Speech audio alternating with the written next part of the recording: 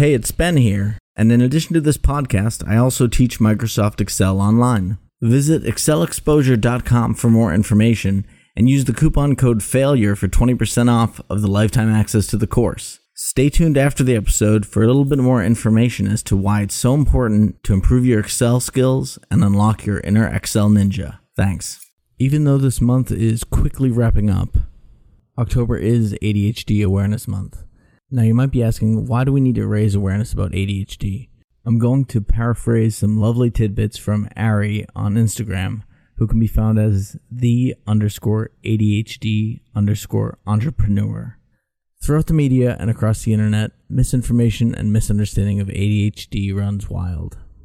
Some common misconceptions about ADHD include that ADHD people are simply lazy, that only children, especially young hyperactive males, have ADHD, even plenty of people who think that it does not exist or was invented by Big Pharma to make money. The problem with this stigma is that it affects how ADHD is perceived by others, or even how those with ADHD see themselves. This judgment can have other effects, including carrying guilt and shame, actively avoiding medication, being missed for diagnosis, not getting the right treatment, discrimination from employers or education, and even just the impact to emotional well-being. Now, I want to provide a trigger warning for the next piece of info as it relates to suicide.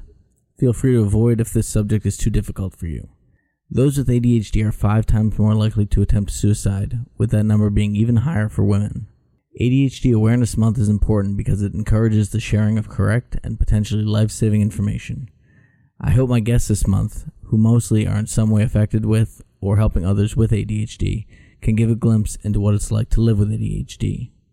For these specific episodes with Dave O'Dwyer, I also wanted to give a couple additional trigger warnings and let you know that I'm splitting the episode into 2 parts due to the length. Feel free to skip these episodes if any of the following triggers are potentially too difficult to listen for you. These episodes contain some discussion of sexual assault, addiction, substance abuse, suicidal thoughts, and self-harm. Thanks for listening to this extra long intro, and now on to the show. Hey there, this is Ben Currier, self-proclaimed world's #1 failure. In this podcast, we'll learn about the hardest moments my guests faced and the failures they endured on their path towards making it. I hope you enjoy.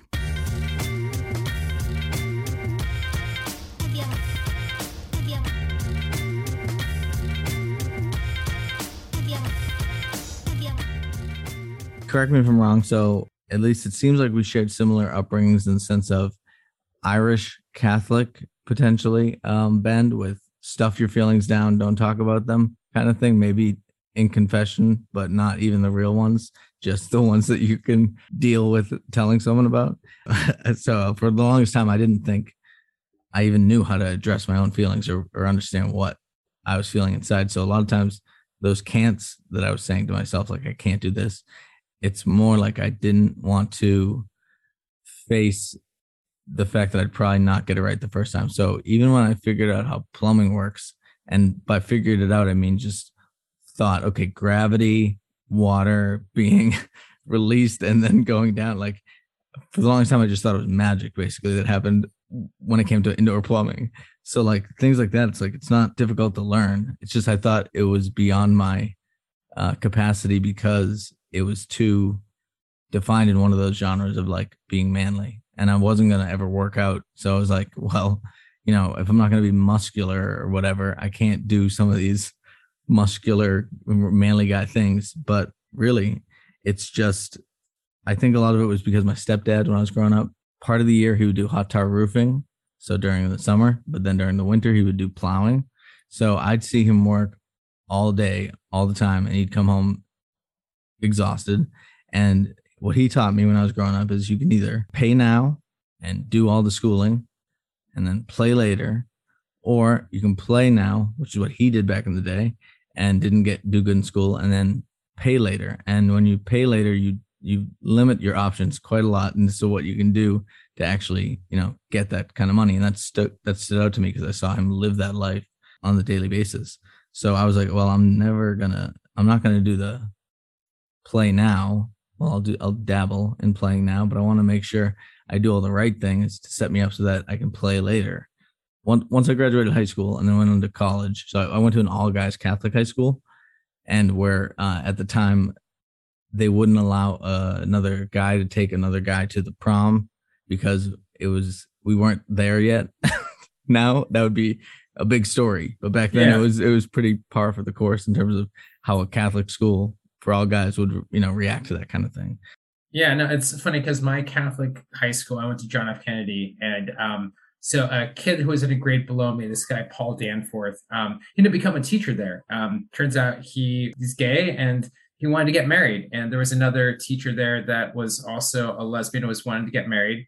And when the school found out, they've relocated them, fired them, and so Yeah. my class, their class, like basically we've kind of like, it was supposed to be my 30th or the 20-year high school reunion this year. It was basically a boycott, but everyone in our class, because it's like, look, like seriously, like let's do like, that's a whole nother issue that could be like, all right, like, Yeah, you want us to celebrate you all of a sudden? yeah, exactly. You want us to celebrate you. And also the whole idea, what I just find annoying, particularly for anyone who follows a guy named Jesus who says, love people, that you're not supposed to judge others. There's a judge out in the sky who's doing all the judgment. So Uh-huh. what gives you the fucking right to judge anyone else? What we're like, Yeah. who ordained you to judge? You know, like we're all human beings with our own flaws, our own unique story. So I'm not going to try to judge or bring anyone down for what they want to do or what they believe, even if I disagree with it. That's Yeah. okay. There's a lot of people I disagree with, but you know what? It's my responsibility to love them. Whether or not they love me back, I don't care, because I have no control over them. I have no control of what you think of me, Ben. You'd be like, this guy's a complete crazy man. But you know what? I have no control over that. I recognize through a lot of my own work is that the only thing I can control is inside my hula hoop. Yeah. And that's my thoughts, reactions, and actions. Everything else, I have absolutely no control over it. Because as soon as I start to control you, it goes right down the hill. Yeah. It's interesting because, like you said, Jesus would be the turn the other cheek kind of guy. And us, at least in the US as a country, we seem to be running out of cheeks just to slap. So we're double dipping on old cheeks. Whatever this metaphor takes you to. My point is we don't know how to stop. Yeah. I was gonna say, well, you know, I have my OnlyFans, but that's a whole Those are different cheeks, I think. yeah. And yeah, it's interesting how much we've come to not view each other as people deserving of the same kind of treatment that we would want. And I'm sure it's easier for people like me and you if you're born in the United States and you are a white man, you just happen to be like the one who gets least persecuted, and all the presidents are mostly of your variety. Like we just happen to luck into the fact that we get treated differently. Yeah. These it's our cards, right? Like this is when, like, I don't know if you've had any of these conversations, especially in, like, in the ADHD clubhouse rooms, like ADHD is a superpower, it's a disability. And you know, I'm like, you know, I take a neutral stance on it. It is a card you're dealt. It is a card like anyone else that have been dealt a certain amount of cards with gifts, talents, from where you ended up, where you got born into the world, what happened to your life. You've been dealt these cards. You can sit there and whinge about, oh my God, I have this card, or I have this card, or this is my thing, that's my thing. But what you ultimately do with that is up on you, because you can look at many stories of people who have come up through the use of their disabilities to turn them into an ability, to use their disadvantage to turn it into an advantage. Yeah, you may be behind the eight ball in one aspect, but you could be above on someone else's aspect. You know, if you're only looking it's this apples and oranges comparison. If I'm only looking at this thing of like, he's got a shiny apple, I've got a green apple, his apple, like, but you know, it's actually an orange, you know, it's something completely different. We're trying to compare. We play these comparison games constantly. Right. And I'm kind of glad I got out of the US when I did a little bit. I think I will eventually come back, but like, it is kind of, we're playing this comparison game of, instead of what's the best for everybody, like where's your community, where's your involvement. And coming back into masculinity about it is that I feel, I'm not sure about you, but like as a man, as I get older, that group of friends and brotherhood and structure gets smaller and smaller and smaller. if I didn't have a job, particularly in my 20s, whoever my friends were was whatever restaurant I was working at.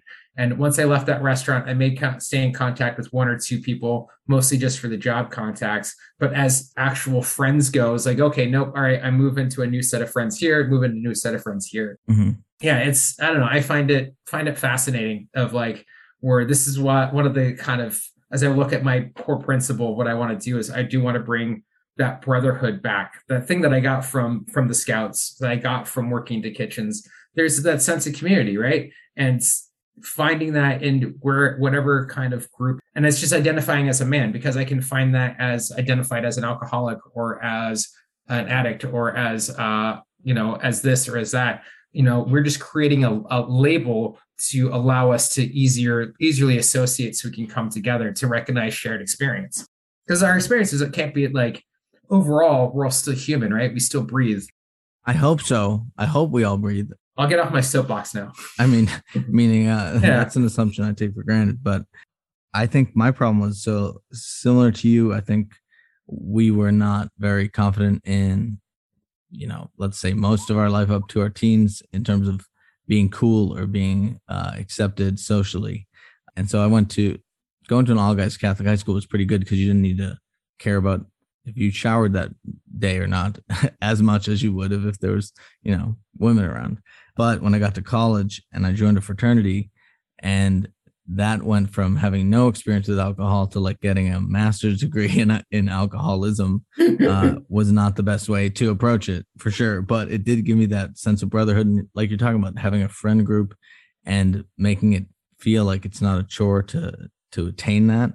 A lot of times it can be tough because I'd say I'm totally making this up and it could not be true. But my feeling is that at least for people who grew up around my age or your age or somewhere in between, men weren't allowed to really contemplate whether or not they were gay. They wouldn't allow themselves to even think about that fact. And this is something I had told a friend before. And then when he came out as gay a few years later, he thought I was the only one who knew. And I was like, no, I was just high and I was rambling to you about whatever. But the point is, a lot of guys really just won't even say, okay, do I like women or do I like men? That question instantly in their mind, they bypass the question and they decide with the societally acceptable one.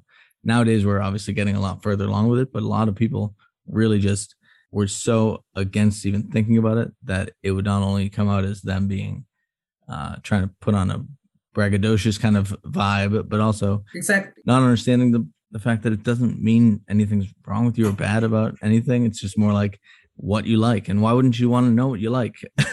It's that lack of acceptance, right? Yeah. Like it's wondering if to be honest about who you are, and then feeling that the people closest to you won't accept you for who you are. And it's a sad feeling to feel that, like, if your best friend, you tell your best friend, hey, I have this thing, and they don't accept you, you're not going to talk to them anymore, right? Like if I get vulnerable, right? Especially vulnerability and authenticity. Mm-hmm. If I get vulnerable about this is what I'm at, like the story I mentioned earlier, this is one that's taken me a long time about the bully and what happened. It's taken me a long time to get to a point to be able to talk about that, because it's extremely vulnerable. Yet I've said this story a couple of times in meetings and other situations where it has been a help. I recognize I don't regret my past anymore, nor do I shut the door on it and like deny that it never happened. I recognize it becomes the greatest tool I can to help others, because once we can learn how to be open and vulnerable, you recognize that we start to peel it back. As like I had a different perception of Ben of like, all right, he must be this like kick-ass like podcaster dude, like this crazy person. Like I created this persona, but as we've had this conversation and got to know each other, I feel like I can get open and vulnerable and honest because you're a great interviewer. For one. Well, thank you. You're very welcome. But it's also, we recognize these connections, right? There's a lot of connection points of like, you have those aha moments of like, yeah, I get that. I feel that way. And when you have that moment where you're like, aha, I can connect with you, you've created a genuine human connection. And I think it is something in this digital age that we miss. And the curated world of Instagrams and Facebooks and in that kind of media, we have to put out this projected image. And even as we grew up, right? Like, like, living in Ireland, there's still a lot of repression. There's still like, Hmm. we don't talk about our family issues. We keep them in the family. We don't talk about anything because if anyone knew that we had issues, they would look down on us. No, here's the thing is like, the more I open up and tell about people, no one's actually looked down on me. Yeah. Most of them are like, oh my God, let me help you. Like, oh my God, I'm going through that too. Well, how can I help you? Like it's Brene Brown did this TED talk. I don't know if you've heard of her. Hmm. Um, but she did a TED talk about vulnerability and like it's like a sword in the arena, but you have to show up to be vulnerable, show up to show that it's okay to allow your emotions, to allow you to be you, Hmm. and that some people won't accept you. And you're gonna have to learn how to accept that some people are gonna be like, nope, not for me. But those that will, they'll be like, come on here, buddy, you're in our tribe.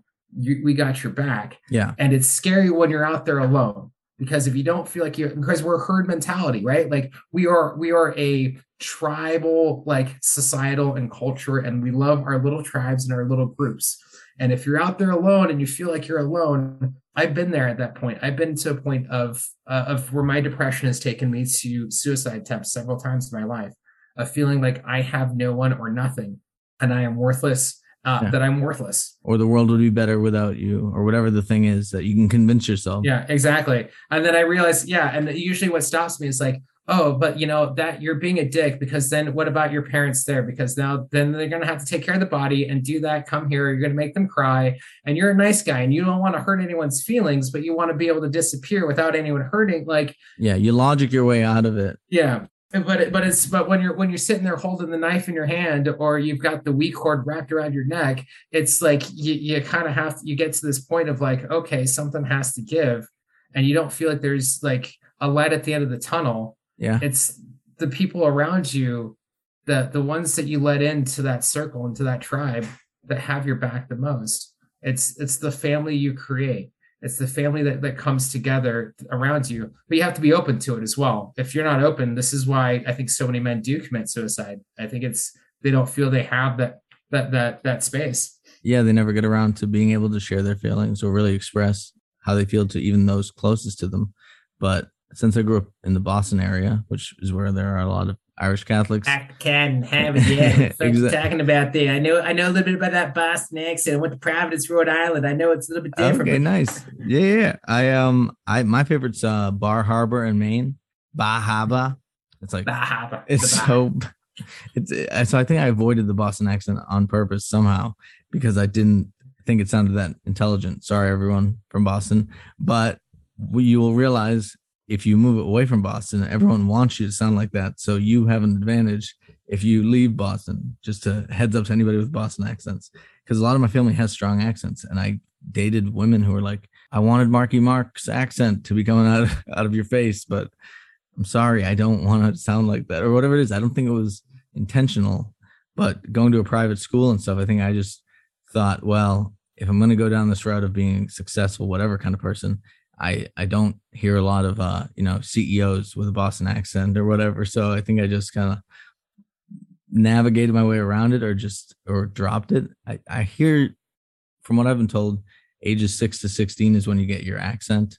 I'm not sure if that's true or not, but so I don't think it would have been conscious in terms of avoiding it. But yeah, you don't realize till you leave like what kind of things people are liking about your culture that you've grown so accustomed to that you're just like, oh, well, that's just something that I want to shed rather than have a part of me. Yeah, it's interesting about being an American living in Europe, right? Because, in the US, you're like, I'm an Irish American. And, I come over to Ireland, I'm just an American, right? Yeah. They're like, you're not Irish. Like, yeah. It's like, no, you're not Irish. Like, yeah, I may have the passport and everything. That doesn't mean nothing. Like, it is like, but I recognize the American culture. And I think, we in the US very much break down, once again, going back to that tribal idea of like, I'm Irish American, Italian American, Samoan American, or Black American. Like we put this and then American. Mm. And I think we got it backwards. I think we're American first. We're American that has Irish ancestry, American that has Caribbean ancestry, that has this came from here. Because our Americanness comes through when you live in these other countries. Like our tenacity, our positivity, our energetic, like we are an energetic people, like we are a culture, and we are like I don't think we recognize that we're, as much as the country is divided in ways, there are other ways that we are like, it is like when you go meet another American abroad, you're like, fuck yeah, America, fuck yeah, like you're like, all right, like you have this bond, and you're like, all right, we have a shared experience. Yeah, and it might not even be healthy. It could be like bragging at work that you got such little amount of sleep. Because in America, overworking is like a sign of you are doing the right thing. Like we don't always know what we're doing, but we do know that it's a competition and we want to be number one in some sense. And when then we bring that to another country, they're like, you are not number one, or at least we've definitely fallen out of grace in terms of a lot of different things based on just how we've handled all sorts of different issues. And it's funny because it's, as you go to these other countries, it's they have a very recognition of the person is one thing and the country's another. Like, but I do get the question though of like, oh, so do you know Mike from Miami? I'm like, yeah, of course I know Mike. Yeah. No, but it's a very small country. Yeah. Yeah, exactly. Yeah, I know everybody, but it's just one of these things where you start to recognize like you like become a represent. Like I definitely feel, particularly when I was living in Malta and going around different parts of Europe, I definitely felt I was a representative of America. Like, all right, for a lot of these people, this is the first American they're ever meeting. So I want to give that impression. But like you said, there's the negative aspects too, of where people would be like, all right, we're going to take a break. I'm like, we're taking a break now? Like, oh, wait, what? Like, one of the biggest things I got from here is I worked a job. And when I left the job, I didn't take any of my holiday time that I'd accumulated. And apparently in Ireland, it's a law that they have to give you holiday time. And if you don't use it, you don't lose it. They pay you that money. Yeah. Like you've earned that. So I quit a job and I had like 2 weeks. So I got paid for like the 2 weeks that I was supposed to take off, as I was just like, yeah, hey, I'll take the money because working as a chef, if I want to go on holiday, if I want to go on vacation in America, I quit my job because there'd be like, because that was the best way to do it, because there was no such thing as vacation time as a chef. Like chefs don't get vacation time. Yeah. That's ridiculous. The only time you get time off is if you're in a hospital, you're hungover. Yeah, you still come into work. You're not feeling great. You suck it up, get back in there. Someone needs their burger, Yeah, it's crazy the work ethic we strive to achieve with overworking ourselves, not getting enough vacation, not spending enough time figuring out who we are, but more like just getting ourselves caught up in all the regular problems of life without really stepping back and like assessing, well, how do we fit into this whole thing that's called America, and why are we arguing with each other so much? Yeah. And are you enjoying your life, right? Like I think about this on the daily basis, right? The only moment you're alive is the moment of now. So are you enjoying your life? Like my first job I had in Ireland 6 years ago, was working crazy hours. I was like a month or 2 months into it. I was like, why am I doing this? I moved all the way over to Ireland to do the exact same thing I was doing in Seattle, working my ass off to not see anyone, that's not. So I ended up like downgrading into a kind of a part-time job where I could actually spend more time, get out in the streets, go do the things I wanted to do. Like, because I don't want my life to be like wrapped up in kitchens fully. And this has been a hard kind of adjustment. And I've been grateful. And also that kind of fear of going into the unknown, of moving into this next phase. But it's a good phase. Like it's this recognizing, as I say, like I like to live my life by chapters. Mm-hmm. And things may not work out how I planned them to, but as I move on to this next chapter of my life, going into the coaching, I recognize the things that do stick with me are those core I ams, those core values of how I see myself, and now how I define myself as a man who is mature, assertive, and nurturing. And those are the value sets that I try to live by. I don't always succeed on a daily basis, but it's not about succeeding or like mastering or perfecting, but it's the progress over perfection. It is the constant striving towards and working towards something that I believe in, and that brings me joy. And if it doesn't bring me joy, then why am I doing it? And if it doesn't have a significant reason enough why, I dump it. I've had to be kind of harsh on it, because it's like, all right, if you're not bringing me the joy to this moment, I don't want to regret my life 30 years, like work my ass off just to be in pain later. Like, I mean, that's why. So originally with the failure thing, when I bought the license plate, I didn't have a plan for what that meant to me or anything. I just knew I had to get comfortable with failure because I couldn't take any self-improvement advice, but I could fail a lot. And they all said, you got to be comfortable with that. So I was like, okay, I can figure that out. If I wear that, I'm going to have to get over myself and also maybe gain some self-confidence. That was like a byproduct. I didn't know what happened, but as everybody drives past you and judges you for having failure on your license plate and driving a Prius at the same time, you eventually, after like the 500th person, you go, well, I don't care anymore what these people think because I've already cared so many times and it didn't matter. So like, it was like exposure therapy to the fact that I've been trying to hide a lot of my imperfections and stuff like that. So then I was like, oh, I'll write a book and it's going to be why I'm happy I was fired from every job I've ever had since graduating college. And I thought that's a good idea, but it's not a terrible idea. It is if you ever want to get a job again, because you have just marketed yourself as the guy who can't keep a job. But maybe that's to force me to not go back to corporate America, because I mean, I can't do it in terms of, I love solving big problems. And so when I originally start a job, I'm usually solving some high level issues and doing some cool stuff. But then when it gets to the micromanaging day-to-day things that I have to repeat over and over, especially in accounting. So that's why I really hated accounting, because it's all historical. There's no like applause break for the end of the month when everyone did the accounting right. It's like, woohoo, budget is balanced. All right, fantastic. Yeah. It's more like, are you guys done yet? Or, it's always just like either a bad thing or you did your job and that's about it. So, and especially starting out in public accounting, which is what I did, where you're an auditor. So you're going to check other people's work. So they didn't want me to be there. I didn't want to be there. I'm like, why am I here? It doesn't make any sense. So, and eventually they didn't say I could stay there either way. So I didn't have to make that decision. But that's why I'm saying I was happy I'm fired from all those jobs. So I wouldn't have ever, I'm not like you in the way that I could just quit. I have to like just keep thinking that it'll work somehow. And they would let me go and I'd go, oh, sweet. I don't have to do this anymore. I don't have to do this stupid thing anymore that I thought I had to do.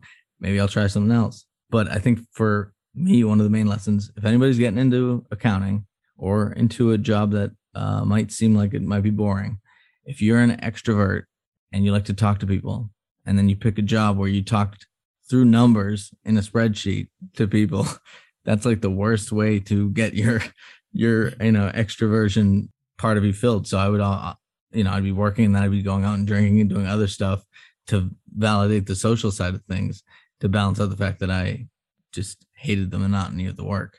And so I think your point, a lot of people don't evaluate whether they're even like the path they chose. They just stick along with it because they put out so much time and money and effort into it.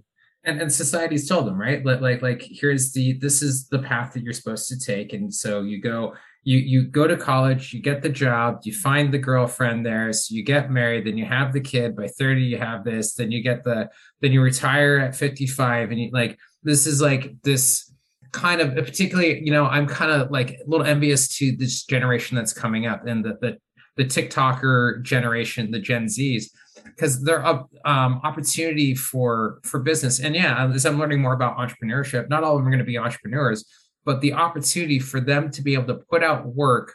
Like I have my cousin's 12-year-old, just like he does remixes of songs or something, and he just got to his 1,000 followers on YouTube. So now he can monetize, right? Is that he's monetized? Like I'm stuck at 42. I've been trying this for like a year, on and off, and I'm a little jealous. I'm like, fucker's getting farther in life than I am, right? Like he's making money on YouTube and I'm not. What the fuck, right? But at the same time, the fact that he has that opportunity to do it, that the opportunity to be a creator. I had a guy in Malta. He was the producer of a lot of the comedy shows there. He ended up really kind of, him and this guy Jimmy ended up starting the comedy scene. And I had a bad show and I was like, oh man, I can't be a comedian. He's like, Dave, you're not just a comedian. You're not just a chef. You're a creator. You're a creative person. Recognize that you're going to do many different things.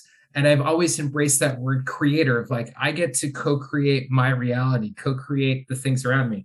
Like I co-created my little, like, I'm going to pop this on there just so you get the full aspect for when I do. Oh, wow. I do this for, I Let me teach explain to for, the listeners. So we've got yeah. a Lego set that looks to be like a talk show desk with a Conan O'Brien-esque little minifigure sitting at what I imagine would be a news desk or a talk show guest desk kind of thing. Is that right? Yeah. So yeah, it's like a little desk. So I teach Cambly on, as just a way to make a little extra cash, Uh-huh. which is just an English thing. So I start off all my classes with this on there as like my little screensaver. So if, Mark, if Mr. Zuckerberg or anyone else is watching through my camera or the NSA, Uh-huh. so they see this first and then I take it off. But I always find it's like a fun little thing to kind of, Oh, it's awesome. I like it. Yeah. yeah. So that's great transition into the next thing. But before we get to, which are really my final two questions, and they're more forward looking, is there anything based on your historical dealings with failure or just failure in general that you want to touch on before we get to some of the more forward looking stuff?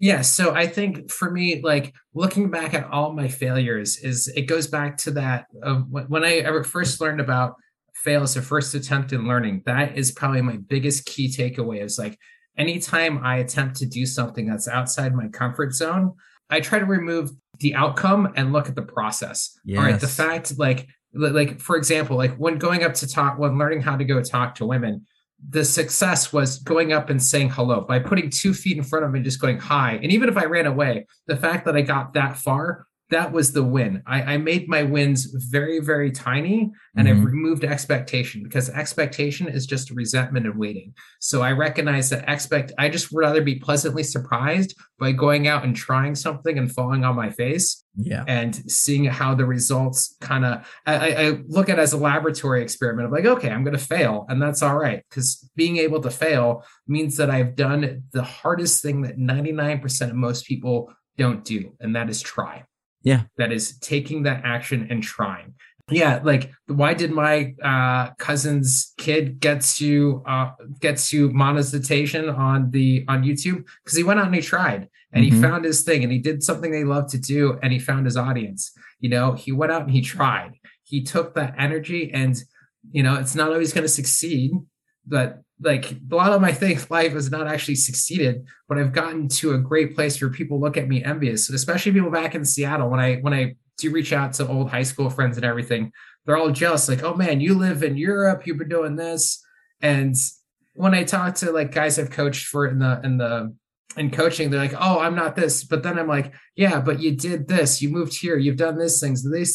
Like are you looking at your positives or are you looking at your negatives? What did you gain from this experience? What were the lessons? Right?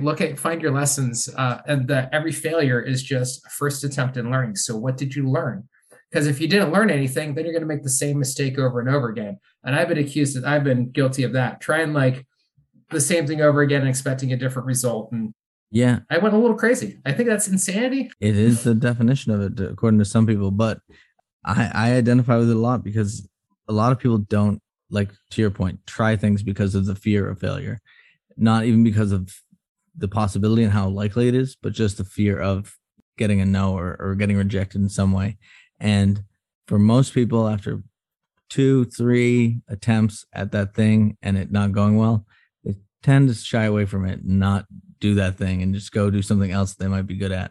But really, it's when you start figuring out, well, why aren't things working? If this is something I really want to pursue, I got to figure out, what's working and what isn't. And the only way to do that is by trying more things. Yeah, it's like the Michael Jordan quote. I'm pretty sure you probably know it. I don't have it fully memorized. The Michael Jordan where he talks about I've missed so many odd shots. I've lost 7 championships. I've been given like the winning thing, and I've bricked it this many times, and this is why he succeeds, because he goes out there. Like, I really like that the Jordan documentary that came out last year. I thought it was absolutely fascinating. I'm just seeing that work ethic of like, you want it, you go out there and you work at it, and the failure just made him stronger. I think he was talking about like he lost one of like the rounds, and he's like, okay, that dude pissed me off for something that didn't even happen, but I'm going to use that energy to go like win the next game. Like, it's that kind of. Yeah. Well, it's great because he doesn't view himself as the best in the world or whatever. He always knows he needs to improve. And that's where I think a lot of people, either because of their mindset around it being like intelligence is a fixed level and you can't improve upon your intelligence or you can't learn certain things, stops a lot of people from trying. And even what you're saying now, calling yourself a creator or being creative as like a label, I also resisted a long time that label because the profession I chose isn't very creative, and also just it seems like it's something you have to earn. But if you paint a painting, you are an artist. You might be a beginner artist or whatever, but you are an artist. You are a creator. You are creative, and that's a label. A lot of times, people will be hesitant to take on because they think that it's more braggy or anything than when it really is just saying, well, you're doing something that is outside of the normal track, and so in order to do that and be creative with it, you've got to get comfortable with failure, because the path less taken is the one that also you don't know what's going to be down that road. And so I think it's important, like you're saying, with the comfort zone and stuff. I'm pretty sure I stole it because now I was looking it up yesterday to see if I could find anybody who was talking about it. But I say to use fear as fuel, which is like, if I am feeling fear, I should be going in that direction because I'm going outside my comfort zone.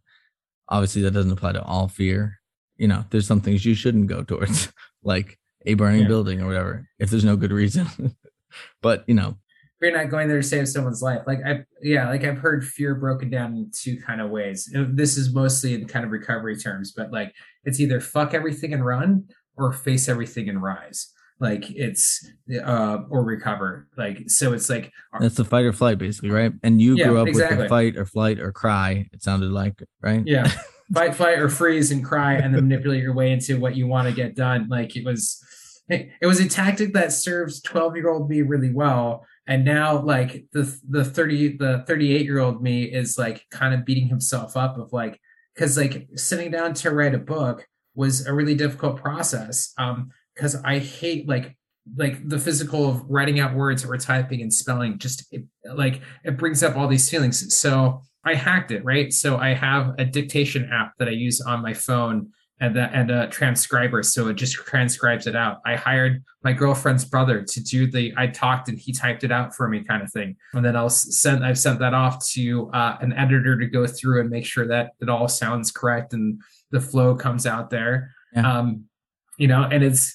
But I'll write out my own jokes. Like what I did when I really got into comedy, which goes into your last kind of, I know that we'll segue right into the kind of the last few bits there. Yeah, of course. Was that guy, Paul, who was like, yeah, you're a creator. Was like, I sat down, I started to write out the jokes and, put the effort and the energy into it. And I saw the results. It's how much energy are you putting into it? And where are you putting that energy into? Are you putting it into the, I can't do it? So are you putting it into the, I can do's? Mm-hmm. Yeah, and I love what you're saying about, because I mention it frequently about lowered expectations, because for me, if I expect something, it's like I already have it in my hand, and then even though I didn't, and then when I don't get it, it comes out of my hand and it goes back into the world. I never had it, but I'm pissed now because I thought I had the thing. And if I can just convince myself, well, you never actually had that, it's way easier to get over it and go forward with it. But too many times I was like living in the future state where I had the thing. And so even if it went well, but it didn't go like I had expected, I'd still be beating myself up for it. So I think lowering expectations is a huge way to improve your ability to experience failure and not feel like it's a permanent judgment on you. So like you said, that's a great segue into final two questions. The first one is being a guest, similar to that Lego diorama is what I'm going to call it that you held up. I would be handing you a physical card similar to the Monopoly card, get out of jail free, but it's a get out of fail free card. And you can use this for any kind of a career, hobby, passion, something that you wanted to succeed at or haven't yet tried to succeed at, but you've avoided because of the maybe large possibility of failure or the fact that you think you'd have to deal with so much failure in it. Is there anything you would use that card for if you were able to pursue it and not fail? Yeah, so I know we talked about this before, but I'm actually changing my answer as it comes up to my head. I was hoping you'd do that. Yes. Yeah, it's skateboarding. So I actually got a skateboard, and it's this thing that I have, I can like, I don't ollie yet, but it's like the fear of failure at it. Cause it's one of these things of when I see like little kids going out there nailing these tricks and anything else, but it's so difficult. Like no one, I don't like, when you look at like Tony, I used to play the Tony Hawk game. So thinking like, Yeah. oh man, like I had like the Wii Tony Hawk one. So you had like the board there. So I thought I was cool on the thing. But Yep. when you get into actual skateboarding, like A, I'm a little bit older too, so I'm a little bit more worried about my bones breaking. Exactly. Yep. But it's that thing of where it's like here's the thing that takes ultimate like the ultimate kind of test of like failure of going on doing again, learning how to move that foot so you get up to do the ollie correctly, to go over the thing, to go up the ramp. And we've gone out my girlfriend got like roller skates, so there's actually a skate park not too far from us, and we'll go out and we'll practice. And the beautiful thing is, right, we're like old fogies there, and it's all like these 12, 13-year-olds, but they'll help you, right? They're like, oh, yeah, no, I fall all the time. Oh, that's Yeah. grand. Here, try this. Oh, hey, if you move your foot this way, it'll help you. And it's like this kind of thing of like, I'm just like, damn, I'm so impressed. And like, and they're learning the skill about learning how to fail, like falling down, getting back up and getting back on the board and doing it. And it's just, yeah, skateboarding. And pain being built into the process. That sucks. Like physical pain. Yeah. I'm a huge bitch when it comes to physical pain. So it's like I don't want to be doing something that's going to involve me constantly having to come to terms with that. But I probably have only gone through the played Tony Hawk, and that's about as far as I took it. But I got really into that, for a while. Okay, and so the last question before we get to where people can find you or how to connect, what is your next big failure? What's the next thing you're going to fail at, and not necessarily on purpose? Oh, totally podcasting. Oh, yeah. But totally. I'm going to totally fail at podcasting. And so you're doing it now. I mean, not failing, but you're doing the thing that you're thinking will be the more difficult thing in the future right now. Yeah, that, and also just going out and like and being an ADHD coach and putting myself out there and telling the story, like, because there's some vulnerability that like comes from kind of putting yourself out there in that particular way. Because other times when I've been on stage or been a speaker at events or any other kind of thing like that, I can put on a persona. I can put on the mask of the entertainer. I can put on the mask and dress it up and create something around it. But in order for me to really kind of, I know, to touch the lives and to kind of fulfill my life purpose and mission of wanting to help men, means that I have to take off that mask. That means that that if I'm going to advocate for vulnerability, honesty, and authenticity, I have to be the example. The leadership, the way I learned leadership, and what I think, once again, going back to kind of the masculinity of being a man, is being like, so at this wedding, we're at a wedding this weekend. I was the first one out on the dance floor. First off, I love to dance. I feel the groove. I do salsa, bachata. Like, I'm out there and all eyes are on me. Napoleon Dynamite style, where he's just dancing. Oh yeah, exactly. Like, I am just like, it's just me and the music, and I am feeling it, and I will do my thing. And you know what? You feel that pressure on you, but you know what? I use that now as like, I'm putting myself out there, and I look around and I can see like all the women are like envious of like, oh man, I want to be like, everyone's envious. Like, I wish I could do that. And then, slowly one person comes out, then another. If I want to like be an advocate for men, I need to start with myself, because it starts with me. If I want to advocate for honesty, openness, willingness, maturity, assertive, nurturing, if that's what I believe, I need to make sure that I'm doing it in the daily basis, not just on what I put on online, but on the behind closed doors when I'm by myself. Am I fulfilling those things? Because when no one else sees it, it's the time when you're truly tested of whether or not where your values and beliefs really come in. Because I can say all kinds of things and I can put on the mask, but we are very good mask bullshit detectors. People can pick up bullshit pretty quickly. It's when you come out with them, like I did with the judge, going through my alcoholism and getting out of, and I got out of everything. I never got, after the arrest, all the charges got dropped, everything got released. So nothing's on my record. Yet, because I was open, vulnerable, and honest, that's what like allowed me to succeed. allowed me that failure to work is that like, all right, by owning up to it, being honest, open, and willing to try something, it got me to where I'm at. And I don't know where I'm going to end up. And I've like taken that idea of where I used to say I'm an international traveling chef cooking my way around the world in 10 years. I've removed that now because that's not where I'm going to be anymore. I've had to remove that a little bit and change it of like, I'm on a path Yeah. and that journey will end up to where it ends up. And it's brought me to this amazing podcast. It's brought me to this amazing, to have this conversation, to be in this moment that I'm truly grateful for, because means I get to start this thing off and find it, you know? Yeah. Well, so a couple things on that.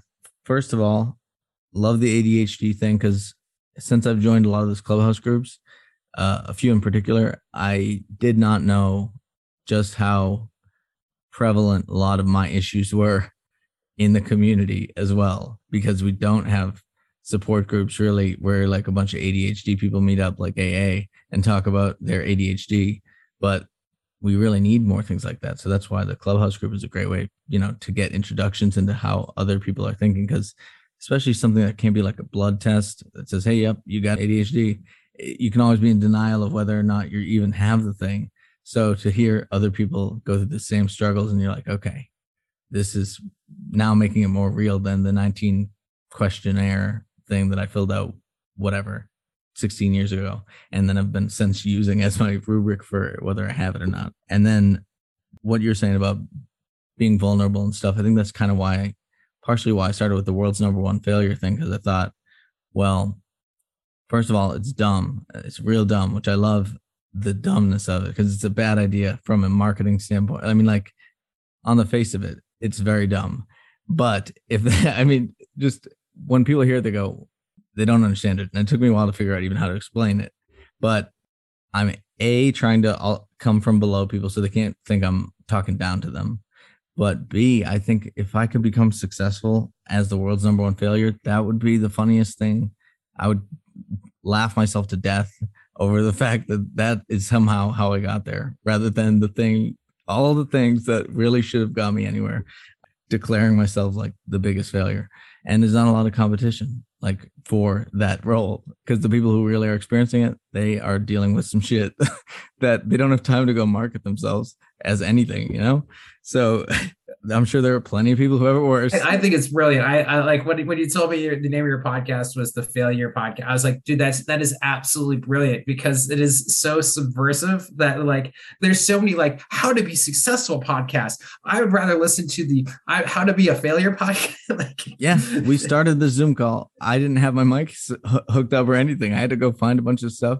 And that's not how you do it. That's not the way to do a podcast. You don't go, hey, by the way, guest, just don't worry, I'm setting all this up right now because I don't know how to plan out my life. So it's good. It's nice because whenever I mess up, it's just part of the plan.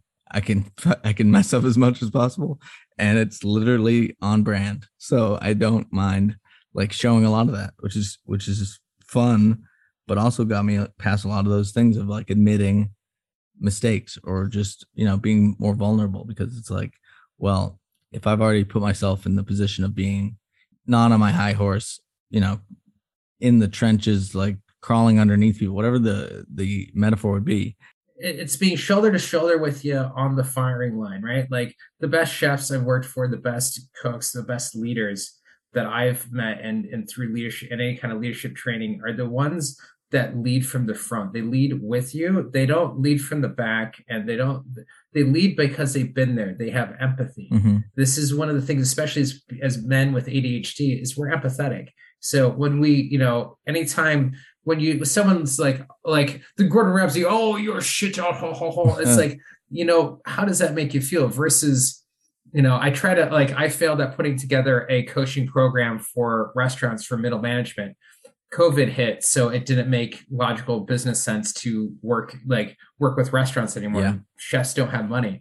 Mm-hmm. It's, but that was one of my other areas I wanted to work at, but it completely kind of went bust on me. But at the same time, I still believe in that path of like the best chefs I worked for were the guys that worked right beside you, that knew what it took to make that dish, knew how long it should take to cut the onion. Because then they'd be like, all right, you're taking too long, man. Here's a quick way of doing it and get you in there. Yeah. And you respected them more. It was like you you knew where they came from. You had their cuts, burns, and scars. That they were with you. Yeah. It was a with and not an at. It's a very important, that with and at. Yeah. When someone's with you versus someone's at you. The worst CEOs and executives I've worked for did the swoop and poop method, which is just come in randomly and then just shit all over everything you guys are working on and then exit as if that's somehow leadership. It's like, oh yeah, I don't like all these things about what you're doing, and I'll see you next time. Hopefully you do less of those things. It's like, what? Less of those things. I'm not going to give you any like actually strategies of actually how to solve the issue or actually accomplish it. I don't want you to know what I would like. You should just know better. Yeah, it's more like, you should read my mind. Yeah. And so those are the worst kind of leaders. So I love what you said there about that. Where would you ideally point people to find you? Two major places. So you can find me on Instagram at The Spiritual Gentleman. And also my website at thespiritualgentleman.com. Particularly Instagram, I do a almost daily morning motivation, positivity kind of messages that I put out there that people can see. And then another great place to find me is, especially for men with ADHD, check out the ADHD Men's Support Group on Facebook. It's not my group, but I just became one of the admins there. A fantastic group. There's over 5,000 members of all guys supporting each other, helping them on, and cheering for each other. And those are the big places to find me. Awesome. Yeah. If you can just maybe afterwards send me a link to that group, I'll make sure to post it in the show notes with the other things you mentioned. But I appreciate you coming on so much. We went way over, so I have no idea how long this will be and when it actually comes to the world. Maybe it'll be a 2-parter, maybe not. I've never done one of those. Yeah, I was gonna say we hit 2 hours there, and I think we could easily go for, like, because we both have ADHD and we're passionate about these topics. Yeah. We could go for another 6 easy. Like, no. So just so you are aware, since this is your intro to podcasting, by doing it, you're on the good side. When we hang up this Zoom call, you get to wipe your hands and walk away. I don't have to do any of the editing. I have to edit 8 hours of stuff if we keep going for another 6. So I know if we don't stop, I'm going to have a lot more work to do.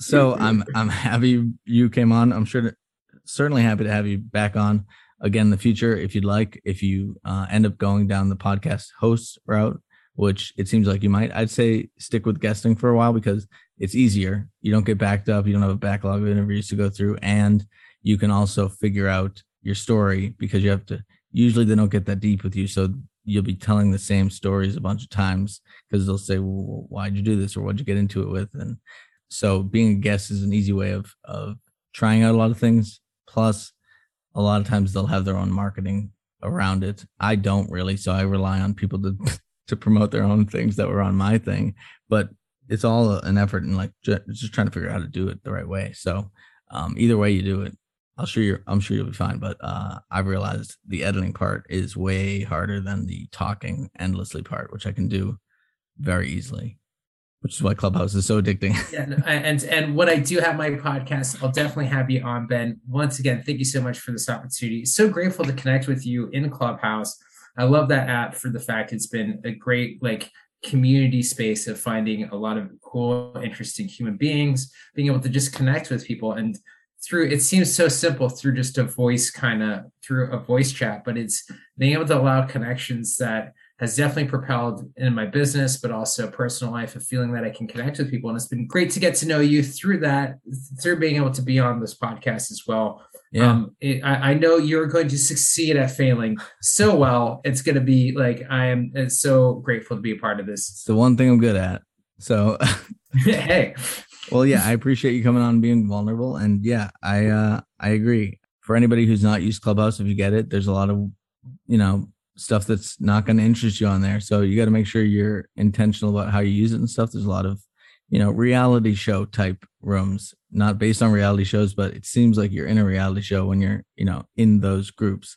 And so I'd say if you're gonna check it out, definitely find someone who's already using it, see how they use it. Let them, guide you through it. But yes, 100% chance that this would not have happened if it weren't for Clubhouse. Me and you would not have this, and whoever's listening in the future would not have listened to it. So it's very fortunate that we met that way. I'm glad to be your first podcast experience, because I imagine it's You popped my cherry, Ben. Oh. exactly. Yeah, your pod cherry. Right, whatever. There's a joke there. I'm sure you can come up with a good one. But I appreciate you for being vulnerable, taking the time, and also just sharing your story, because a lot more people need to hear these kind of things. And like you said, social media being our highlight reel messes up with a lot of people's expectations of how their own life should look. And the more we say that, none of us really know what we're doing and we're all just kind of winging it, the more people will go, oh yeah, I am, and we are. And so that's really, one of the more important things, I think, is just realize, nobody has all the answers. And if you think you have all the answers, you don't. So just, I don't know, don't think that, because you're probably wrong. But that's me saying something that, I'm also making a statement there. So I'm happy to be wrong as well. If someone knows everything, Exactly. Reach out to me, because I want to learn from you. it goes into that. Yeah, exactly. It goes back to the how, right? About being honest, open, and willing. Being honest that I could be possibly wrong, open that I'm wrong, and willing that I probably am. And to face up to it and learn from it. So I love that that's the structure you put forward. But thanks again. And I'll make sure to give you all the nice links and everything so you can share it to your crew once it's ready. But very happy to have you on. And I wish you success and failure in all of your podcasts to come. Excellent. Thank you so much, Ben.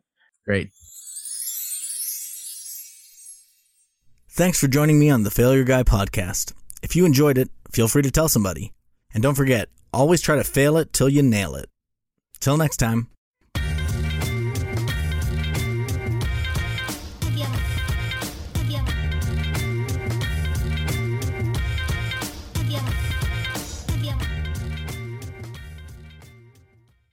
Would you like to be more efficient, productive, and confident in your work at the office?